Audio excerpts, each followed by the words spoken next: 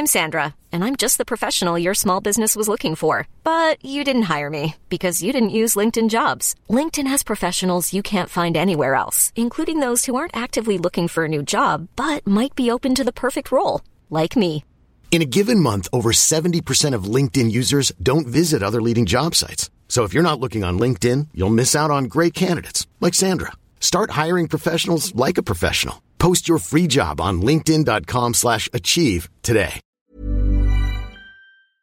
You've tuned in to Sci-Fi Fidelity, episode 59, Patrick McManus interview.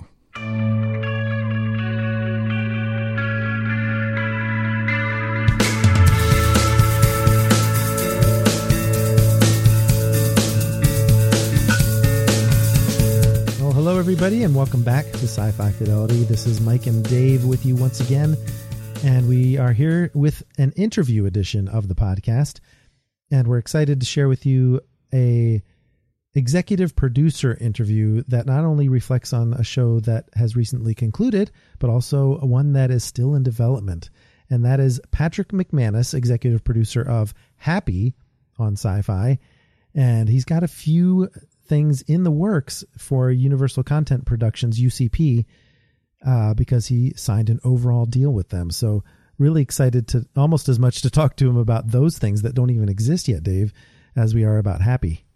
Cool. I'm looking forward to it. So let me just give him a quick intro and then we'll dive into our discussion with him.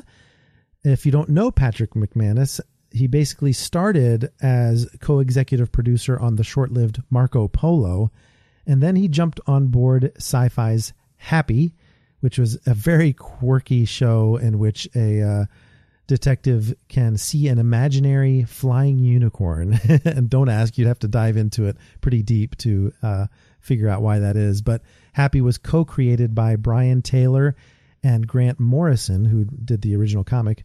As a result of that show's success, Universal Content Productions, as I mentioned, signed Patrick for an overall writing deal, which has led to him being at the helm for upcoming adaptations for Kurt Vonnegut's Slaughterhouse-5 and the true crime podcast, Dr. Death. So we spoke to Patrick just before the Happy Season 2 finale, but be warned, there are a few minor spoilers for that show between the 3-minute mark and the 13-minute mark, especially since that show has concluded since then, since we actually spoke to him. So here's our interview with Patrick McManus that we had with him just a couple of weeks ago. Well, we're here with Patrick McManus, who's executive producer of Happy on Sci-Fi, but he's got some stuff in the works that we wanted to talk to him about too, in addition to the zaniness that is Happy. Welcome to the podcast, Patrick. Thank you so much for having me. It's a pleasure. Okay. Now, obviously, we want to hear all about Happy and the other projects you've got in development, but I have to ask you, because you've been linked with the development of Kurt Vonnegut Jr.'s classic novel Slaughterhouse-5, and I grew up with Vonnegut, read virtually everything he wrote into the 90s, time travel lover, and with Billy Pilgrim, it's not the traditional time travel because he becomes unstuck in time. What can you tell us about the status of the project, how Slaughterhouse even got into the development queue, and maybe even any names that are attached? Yeah, this is, you're stepping on my favorite chord, as I like to say. Slaughterhouse is still actively in development right now with UCP. We are in the process of figuring out exactly where the best home for it is, but everybody at Universal has been extraordinarily supportive of me on it. As it relates to attachments, we aren't there yet, but I'll say that, I like you, was and I still am a huge Vonnegut fan, and when Slaughterhouse came to me, I thought I knew everything about it. I mean, at the time, I'd read it when I was 16 and thought that I knew what the world really was about. And after rereading it a dozen or so times in the last year or so, I realized that it really is a book that you don't fully understand until you're a little bit older in life. And even then, I think you're being there's a little bit of hubris involved in thinking that you really fully understand it. But I'll tell you right now that I find it to be, as a 42-year-old, I find it to be an extraordinarily impactful work. And especially now we're on the 50th anniversary of it. I think that now more than ever, we're at a place where people, I think, need to revisit it. And for those of us who have never visited it, I'm hoping that this TV show is going to is going to open up some new fans of Vonnegut at the same time. Yeah, I think it's almost, in a sense, kind of like the Philip K. Dick, where you can tap so many different properties. And it seems like Gail Ann Hurd is doing that a little bit, not just with this project, but some others in the works. So we'll get back to Vonnegut in a minute.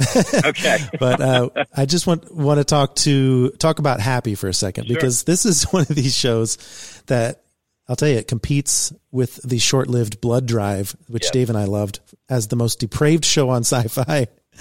And you seem to have a lot of fun with Easter in season 2, the same way season 1 was Christmas themed. What did you find useful about centering the show around these holidays? Well, listen, I have to be honest. So much of this comes from the demented minds of Brian Taylor and Grant Morrison. More often than not, I found myself clawing onto their coattails and hanging on for dear life. But from the very beginning, when I got involved with it, they had said that they wanted each season to revolve around a different holiday.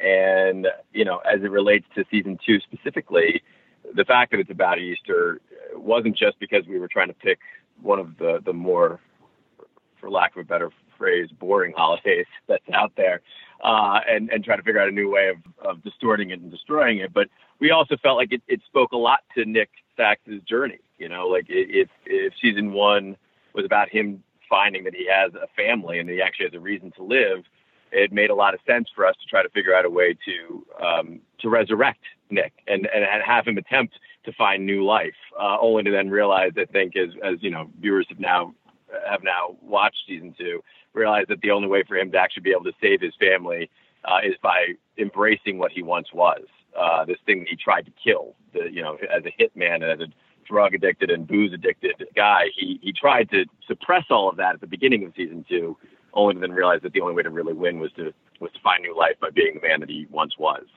So I think that in terms of the writer's room, we found it to be extraordinarily helpful to look at season 2 as a form of resurrection for all of our characters. And I think that there's a way of kind of delving into that theme for both our bad guys and our good guys.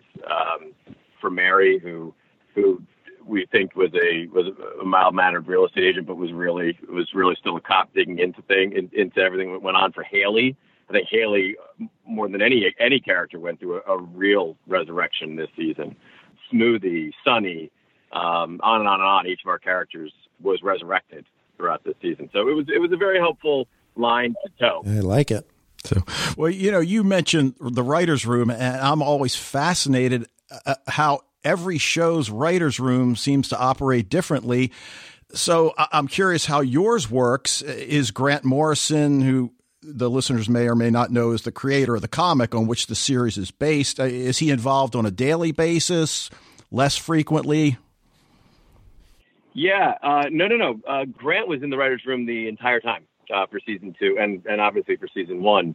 I think it's impossible for us to not use Grant as the utmost resource for everything that we do. Interestingly, along those lines, Christopher Maloney, our star, was in the writer's room every single day as well, and for both seasons. And oftentimes, that as writers, that can be a little bit off-putting is not the right word, but scary to have the star of your series be in the writer's room, because you want it to be this space where you can explore and hope that the star of the show isn't putting his egotistical thumb on the scale in any way, shape, or form in terms of the storytelling. And the truth of the matter is that the combination of Brian Taylor, Grant Morrison, and Chris Maloney in the writer's room is what made this show as successful on a creative side as it is. They were instrumental and vital. Instrumental is not even the right word. They were vital to getting our story to work the way that it works. I think that each of us was grateful to have all of them in the room at all times. Well, one of the things I liked about season 1 is that evolution you mentioned into season 2, where you think that Nick Sax is going to have an arc of redemption, but it doesn't seem to be that at all, because I like that you said he was resurrected and realized that he just needed to embrace his dark side. But what about Happy? Like, how do we explain Happy's presence when you're embracing the corrupt side of the world? Well, what's interesting about that, it's I feel like a jackass for not mentioning Happy when I was rattling off all the characters in our show. But I mean, listen, my mom and wife would support the fact that I am a jackass. So there you go. Happy goes through his own resurrection of his own death and resurrection of sorts this season. We couch it in the season along the lines of his weirdly of puberty, really, that Happy goes that by him removing himself from Haley because he had to, because Haley stopped quote unquote believing in him, and attaching himself to Nick, who does believe in him, Happy begins to be influenced by this new best friend that he has in Nick Sachs. And by doing so, through doing so, the only thing that we could imagine is that he has to go through his own adolescence this season. And he comes out the other end of this adolescence, not just darker in and of himself. We have a lot of fun with the fact that Happy has a girlfriend this season, that he loses his virginity this season, that he begins to grow feathers and hair in places that he didn't expect them to grow. But that also, like, he himself becomes a little bit darker throughout the course of this season. And in doing so, interestingly, by coming out the other end of this dark side, this adolescence, this puberty, he actually, as we now know, is able to exist unto himself. And in that existence, he finds his own superpower. And that superpower is that he's able to bring love to the world. And that stands in direct contrast to Orcus, and as we now know, Nick, who is working with Orcus by the end of the season. So we set up at the end of the season. Obviously, we put our chess pieces in place where we realize that Happy and Nick are going to come to blows in season 3 because they're on opposite sides of the spectrum, dark and light. One size fits all seemed like a good idea for clothes. Nice dress. It's a t-shirt. Until you tried it on. Same goes for your healthcare. That's why United Healthcare offers a variety of flexible, budget-friendly coverage for medical, vision, dental, and more. So whether you're between jobs, coming off a parent's plan, or even missed open enrollment, you can find the plan that fits you best. Find out more about United Healthcare coverage at UH1.com. That's UH1.com. There's never been a faster or easier way to start your weight loss journey than with PlushCare. PlushCare accepts most insurance plans and gives you online access to board-certified physicians who can prescribe FDA-approved weight loss medications like Wegovy and Zepbound for those who qualify. Take charge of your health and speak with a board-certified physician about a weight loss plan that's right for you. Get started today at plushcare.com/weight-loss. That's plushcare.com/weight-loss. plushcare.com/weight-loss. Well, one of the things about shows, Michael and I generally agree that we love production design, and obviously that's a huge part of Happy. The other is fight choreography, where I'm generally more of a fan of the shorter, tightly choreographed fight scenes. So for you guys, what goes into making these elements of the show, the production and the fight scenes? Yeah, because it's based on a comic book, and it's got that comic book-like flavor to it. They're over the top in places. So, how do you go about putting all that together? Well, I mean, honestly, so much of everything that makes this show successful, and I will keep ringing this bell till people stop listening to me, is Brian Taylor, both from the storytelling side of things, obviously to the directing side of things, but also to the fights. I mean, Brian has got a fingerprint, as we know from all of his films, on his action. And all of it begins and ends with Brian concocting a new way, and usually, again, for lack of a better word, zany way of conducting a fight. And he, from beginning, middle, and end, he is intimately involved in every aspect of that fight. And those fights, using season 2 just as an example, and kind of like you think about the fight that takes place at the end of the first episode, which is like the blood skating fight, where there's just gore and guts all over the floor, and Nick can barely keep any traction. That was all Brian. Like, Brian in the room was like, I want to do something where he just can't keep his traction on the blood, and the fight just takes place from that. That's all him. Using the fight with at Sunny Shine's mansion, where he tases everybody and they go into like a chorus line, kick line. That's all Brian Taylor. Even using our opening with the exploding nuns, Brian literally came out of the bathroom, I believe, into the writer's room and said, "I think I want to blow up some nuns." Yeah, figure that out. And we all sat there going, "Okay, clearly that was a good bathroom trip for you. Let's figure out how we blow up some nuns." So it's all of that is Brian Taylor. And again, if you compare his films to this TV show, you can see his fingerprints all over it. He really is one of, he's on spectrum someplace. I don't know where he lands on the spectrum, but we are all lucky that he does, because he is an exceptional genius when it comes to that. Okay, we're going to switch gears, though, into some of the projects in development, including Dr. Death. But I want to ask another question about Slaughterhouse-5, because it sounds like an exciting challenge as an adaptation, because while Happy has its own elements of satire about the depths of human depravity, Vonnegut also has plenty to say about the nature of war and other heavier themes. So how do you tackle issues of tone and humor before you even start writing the scripts? Like, does that have to come into play when you get to the writer's room initially? Yeah, I mean, listen, I'm both lucky and I think cursed to have been given this project. When UCP originally asked me if I wanted to do it, it was at the very beginning of my career with them. I was working on Happy season 1, and they were like, "Okay, well, we want you to do something else for us. What do you have?" And I gave them like a laundry list of 24 shows that I had come up that were my own original ideas that I desperately have wanted to do over the course of the years. And they said, "Well, those are all nice and everything, but what do you think about Slaughterhouse-5?"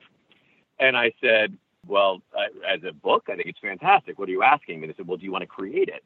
And I immediately jumped at it and said, "Of course I do." And then I sat down and really thought about what I had done and realized that I may have just shot myself in the face. Like, how do you do Vonnegut? And so the first thing that I did was I sat down and I reread as much as I possibly could of Vonnegut, trying desperately to figure out some way in which I could come close to copying his voice. And that's the best that you can do, right? The best you can do is hope that you might be able to copy it. And so much of Vonnegut, as you know, as fans of him, is rooted in his dark, absurdist humor. And so after I tried to sponge up as much Vonnegut as I could, I then sat down and wrote a draft of Slaughterhouse, just wrote it, and then went back and attempted to lace in some of his voice as best as I could manage it. And I think that I did my damn level best. And like I said, I think that's the most that you can hope for when you're trying to pay an homage to one of the greatest voices in the history of literature. But yeah, I mean, I realized that one of the biggest challenges of it was taking essentially, a little less than 300-page book and expanding it into what could potentially become 60 hours of storytelling. And so a lot of it was me looking for little clues within the book as to how I could expand the world while still not offending everyone and anyone that is a fan of the work and his world. And so that's what I set out to do. And I think that we created a Bible for it that is fundamentally linked to every aspect of that book. And we do leap between the 20s and all the way to 1976 and back and forth within the pilot itself. And I hope that we've done it in a way that Vonnegut would have been proud of. But we'll see when we finally get to air it. All right, well, Mike mentioned Dr. Death, which you also have in development.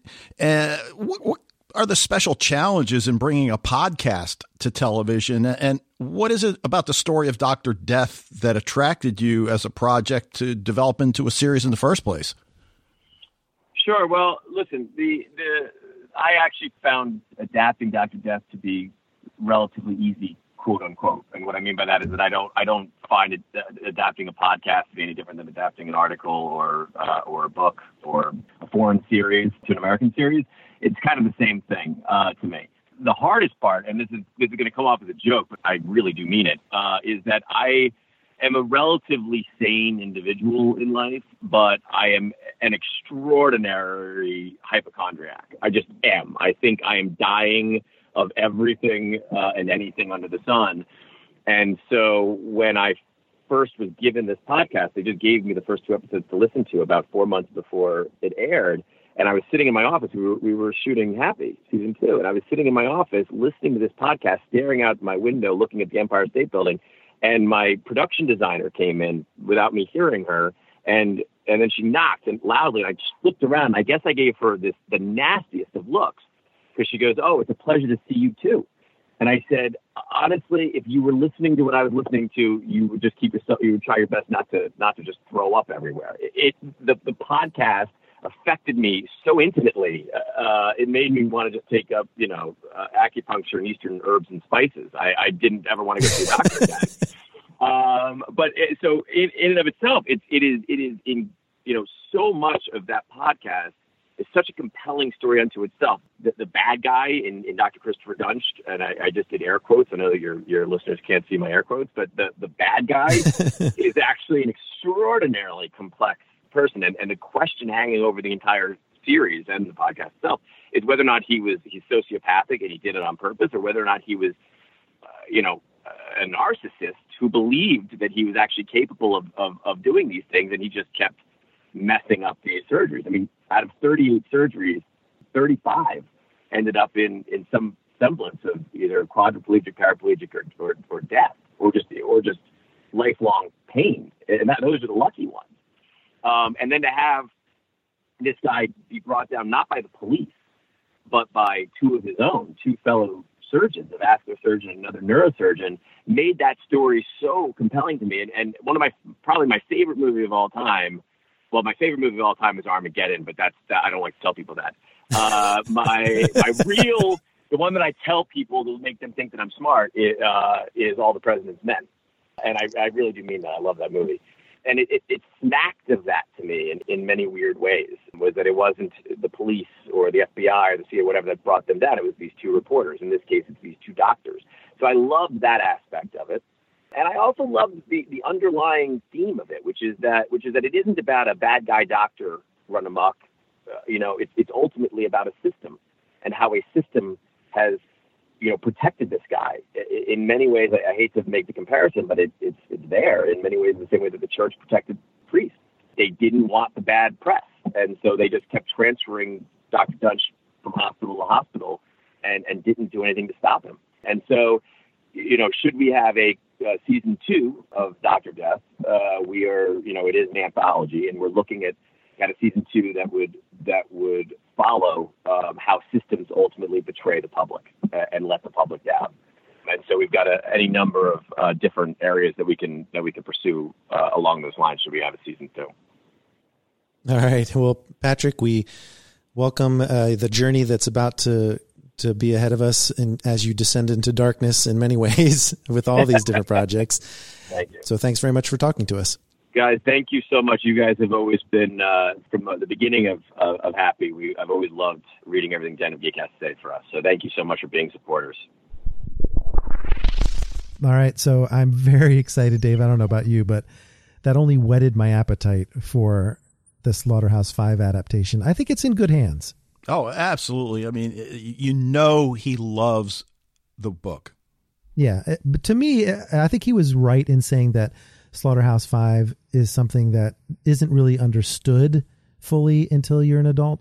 But how many of us read that book when we were teenagers? I think there's quite a few of us. Sure. And I know I haven't read it in decades, I think is fair to say. So can't wait for those projects, Dr. Death included. But what do we got going on next week? We're actually going back into a theme that we seemed to have for June in a way without meaning to. Yeah, so we're going to take a look at Good Omens on Amazon Prime Video, a 6-episode miniseries based on Neil Gaiman and Terry Pratchett's novel. And this miniseries dropped on May 31st, as I said, on Amazon. And it follows a demon and an angel who have been on Earth since the beginning of time. Yeah. And they start their experiences doing what you think they should be doing. The demon tempting Eve in the Garden of Eden, and the angel trying to watch over the humans. But things don't exactly play out the way they think. David Tennant plays the demon, Michael Sheen the angel. It's just a great show. Yep. The novel was published in 1990, right when I graduated high school.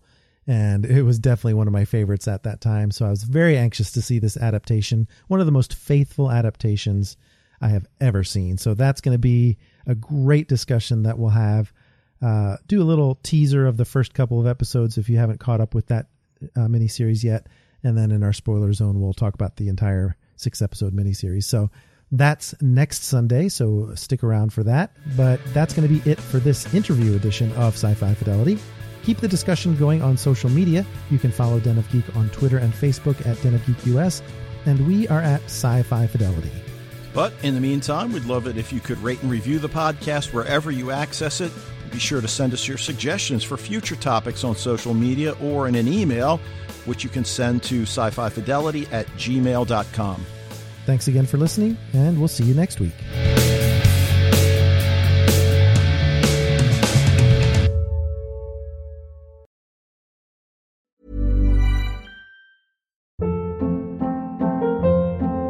Hold up. What was that? Boring. No flavor. That was as bad as those leftovers you ate all week. Keke Palmer here, and it's time to say hello to something fresh and guilt-free. Hello Fresh. Jazz up dinner with pecan-crusted chicken or garlic butter shrimp scampi. Now that's music to my mouth. Hello Fresh. Let's get this dinner party started. Discover all the delicious possibilities at HelloFresh.com.